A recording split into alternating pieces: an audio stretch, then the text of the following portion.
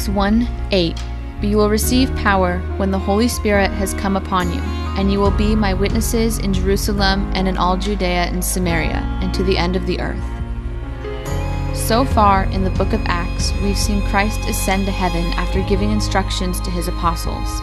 At Pentecost, the promised Holy Spirit descends on the apostles, and they declare the gospel so that the people surrounding them each understand, despite their language barriers.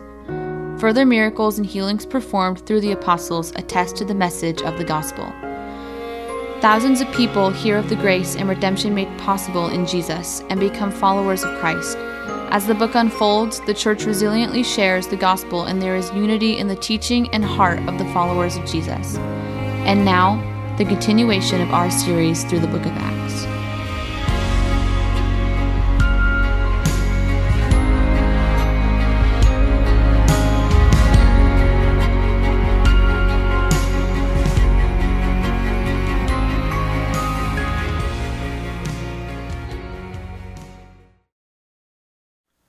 If you have your Bibles, look at Acts chapter 6. We'll be looking at verses 1 through 7. In your bulletin, there's an outline. You can also find the outline on the YouVersion Bible app. Section 1 of today's sermon, we're going to talk about the problem. The problem that they were facing in Acts 6. So let's read Acts 6, 1 and 2. Now in these days, when the disciples were increasing in number, a complaint. You guys know something about complaints? We hear them in our life, right? A complaint by the Hellenists. When we say the Hellenists, that's the Greek-speaking Jews, arose against the Hebrews. That is the Hebrew and Aramaic-speaking Jews, right? Because their widows were being neglected in the daily distribution. So, if you read Acts earlier, if you've been here for the sermons, you know that people were selling property and so forth and giving the proceeds to the apostles, and the apostles were distributing that to those in need, and there were widows being cared for, okay? But there's a group of those widows that not being taken care of, the Hellenistic. And they're raising a complaint against the Hebrew Jewish folks. So, because their widows were being neglected in the daily distribution. And the 12, I mean the apostles, the 12 summoned the full number of the disciples and said, "It is not right that we should give up preaching the word of God to serve tables." Interesting response. I want to look at this. But before we move forward, let me ask you a question. When you feel overwhelmed, when it seems that there is more on your plate than you can handle, how do you respond?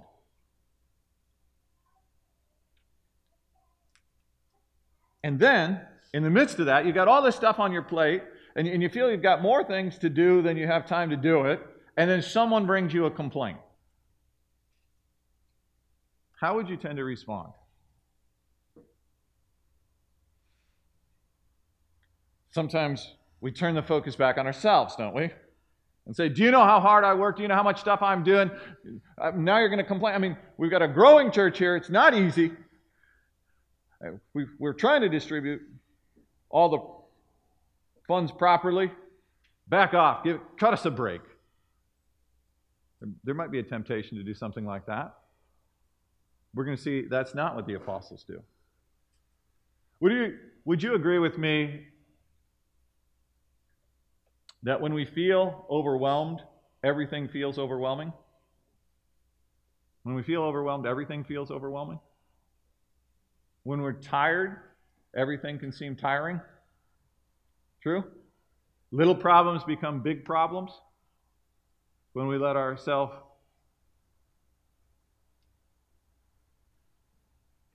get exhausted in unhealthy ways. So there's a problem. Folks are fighting over how the money is being, the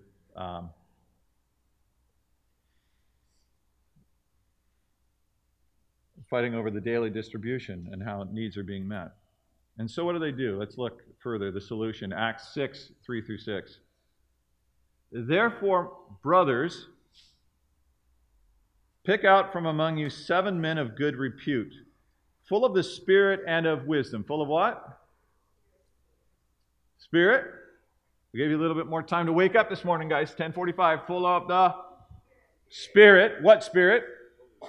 Holy Spirit. So they're filled with the Holy Spirit and with wisdom. You see, oftentimes in the church, what we look for in people is not that. And we should look for that.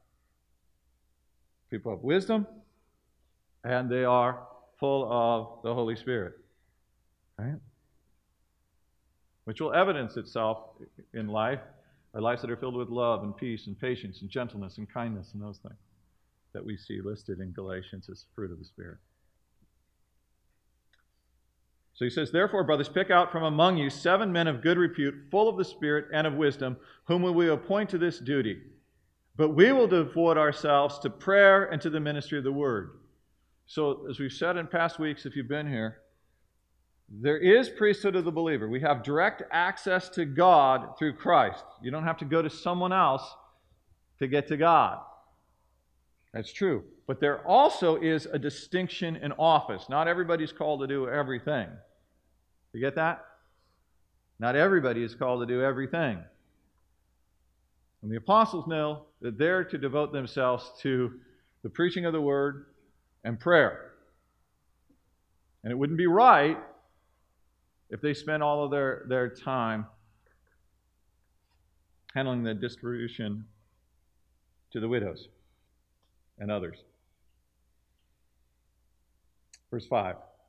And what they said pleased the whole gathering, and they chose Stephen, a man full of faith and of the Holy Spirit, and Philip, and Prochorus, and Nicanor, and Timon, and Parmenius, and Nicolaus, a proselyte, in other words, a convert of Antioch. These they set before the apostles, and they prayed and laid their hands on them. So let's notice 2 things. They let the people decide who should serve them. They didn't even delegate. They delegated the selection. You see that? Catch that in Scripture? They said, you find folks that are wise and filled with the Holy Spirit.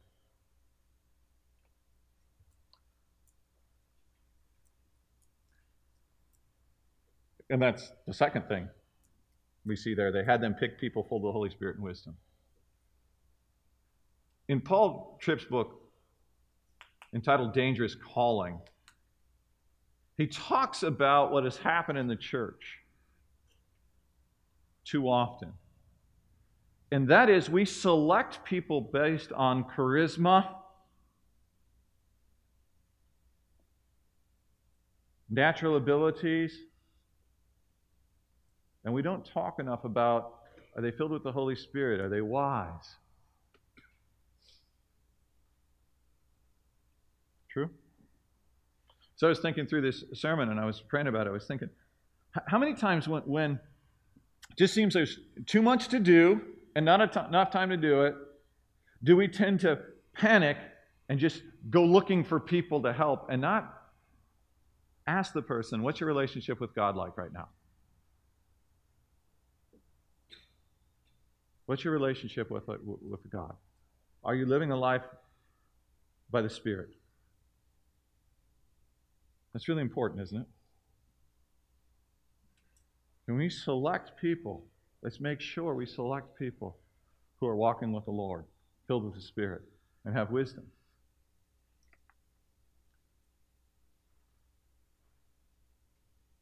You can't develop enough policy to protect you from bad personnel. True? That's why so much of the Scripture talks about the characteristics of the folks that we are to choose as our elders and our deacons.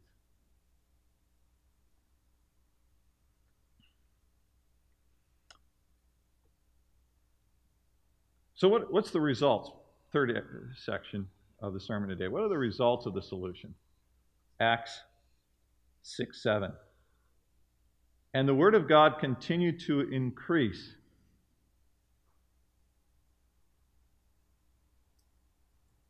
And the number of the disciples multiplied greatly in Jerusalem. So what multiplied? The number of disciples. And that's important. I want to talk about that. We're going to talk about what's important. And what's important is the making of disciples, not the number of people who attend a service or sit in a chair or give money, but those who are disciples. Disciples of who? Disciples of Christ. Right? Who know the teaching of Christ, who love Jesus, who the affections, what they celebrate, what they rejoice in, reflects the heart of Christ, and whose direction, the way their life is going, reflects Christ. Who know that disciples of Jesus know that the only way that they can stand before a holy God is by faith in Christ that comes through the grace of God. Amen? So they're about making much of God and His great love for us is evidenced by what Christ has done, and they know that, and they want to proclaim that, and they want to share that. They, too, want to make disciples. And the number of the disciples multiplied greatly in Jerusalem, and a great many of the priests, and the text could be priests or Jews, became obedient to the faith. Did you catch that? They became what? Obedient to the faith. They didn't just proclaim faith, they became obedient to it. They walked in it. We're saved by grace through faith for good works. If you look at Ephesians 2:8 through 10, right? Sometimes we drop off that 10th verse, which tells us that God has good works for us to do, that He's appointed before the very foundation of the world. He knows all things. He knew about us and that our lives would come to be, and He has a plan for our lives. Amen? So, two things I want us to notice here. The people were pleased with the solution. One of the interesting things is if you seek to please people, a lot of times you won't. I'm not saying that everybody was always pleased with the apostles. We know that's not true. We've seen in past weeks them get beaten for their faith. But those who are earnestly seeking Christ were pleased with what was happening. That's a good thing. I was asked recently to summarize, well, what are you doing with the building? What are you doing with the church? Well, what is it you at Edgewood want to see happen?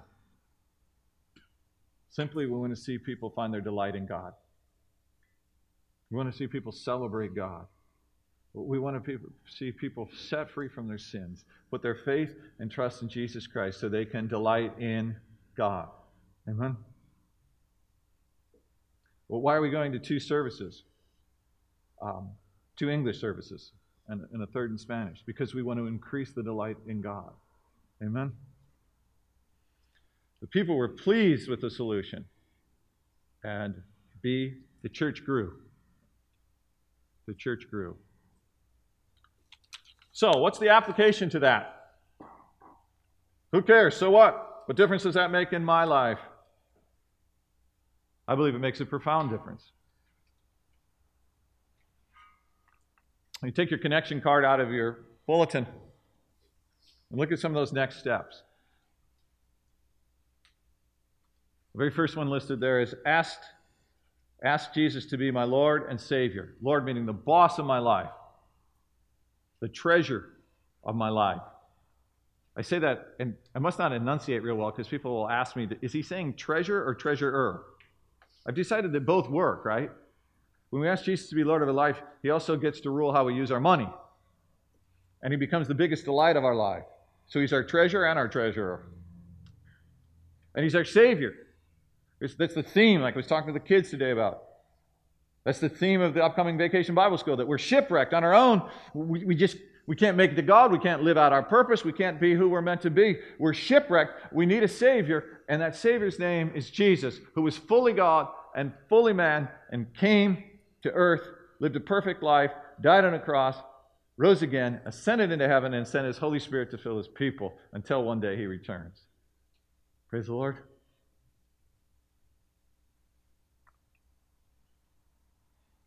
Ask Jesus to be my Lord and Savior. If you haven't done that, I encourage you to bow your head right now and just say, Jesus, forgive my sins. Be the Lord of my life. You say, well, I don't understand everything you're saying. I'd like to learn more about that. Please let us know on your connection card, and we'd love to talk to you more. At the end of the service, there'll be a prayer team you can talk to. Down here also. Next, you could check that you want to be a spiritual leader in the church. We need the empowering of the Holy Spirit in the church, and the Holy Spirit empowers spiritual leaders, elders in the church. And we're always prayerfully looking for folks who say, I want to dedicate my life to giving spiritual leadership. Humble, servant-like spiritual leadership to the church. To help guard the doctrine, the teaching of the church. That's something I'm passionate about. The prayer ministries of the church. Maybe that's you, and you've been sitting here, you go, I never knew there was an opportunity to do that in the local church. There is. Check the box. We'd like to talk to you. Amen. Next, you see that next box there says, serve the church by. Serve the church by. And you fill in the blank. I believe that God provides for His church, and I believe what we need is supplied for us. And I look at the building, and I look at the ministries that we have going on here, and I'm going to be real straightforward with you here. Our elders are oftentimes doing things that our elders really shouldn't be doing. Right? Because what happens so often is what gets crowded out is the studying and teaching of the Word of God and prayer. And we get busy doing all these other kind of things. And it's important that the elders of the church are able to gather together and pray together and read the Scriptures together and find unity among themselves and be able to give spiritual direction to the church by helping them understand the Word of God. We all have direct access to God, but there is a distinction of office, and God does call out some folks to be in the business of leading the church spiritually. And maybe that's something that you're passionate about and you'd like to get involved in. That's good. The next thing is service of the church. Elders are doing some things that really we should have some, call them deacons or servers, should be doing. And maybe you've looked around for a while and you go, I'm not really, we all have to have knowledge of the Scripture. We all have to pray. We all need to be involved in sharing Christ. But I don't really feel myself as one of the spiritual leaders in that sense. But I do see myself as called to serve the church. And as I look around the church, I see something, and it's something that I think should change. And I think God has given me some giftedness to get it changed. And I've just been waiting for somebody to say, ask me, I'd be willing to help. Right? If you look around the building or look around the ministries of the church and say, that's something I would like to help out with, could you just write that down on your connection card?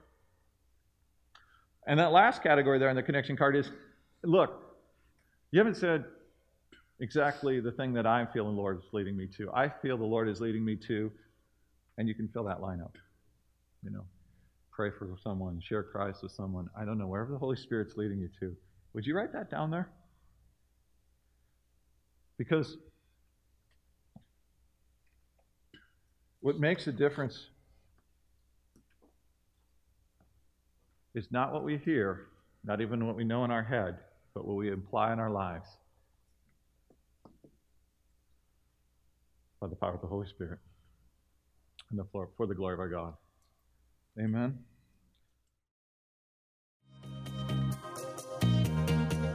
This sermon is from Edgewood Baptist Church. You can find more information about us online at ebc-edmonds.org. Thanks for listening.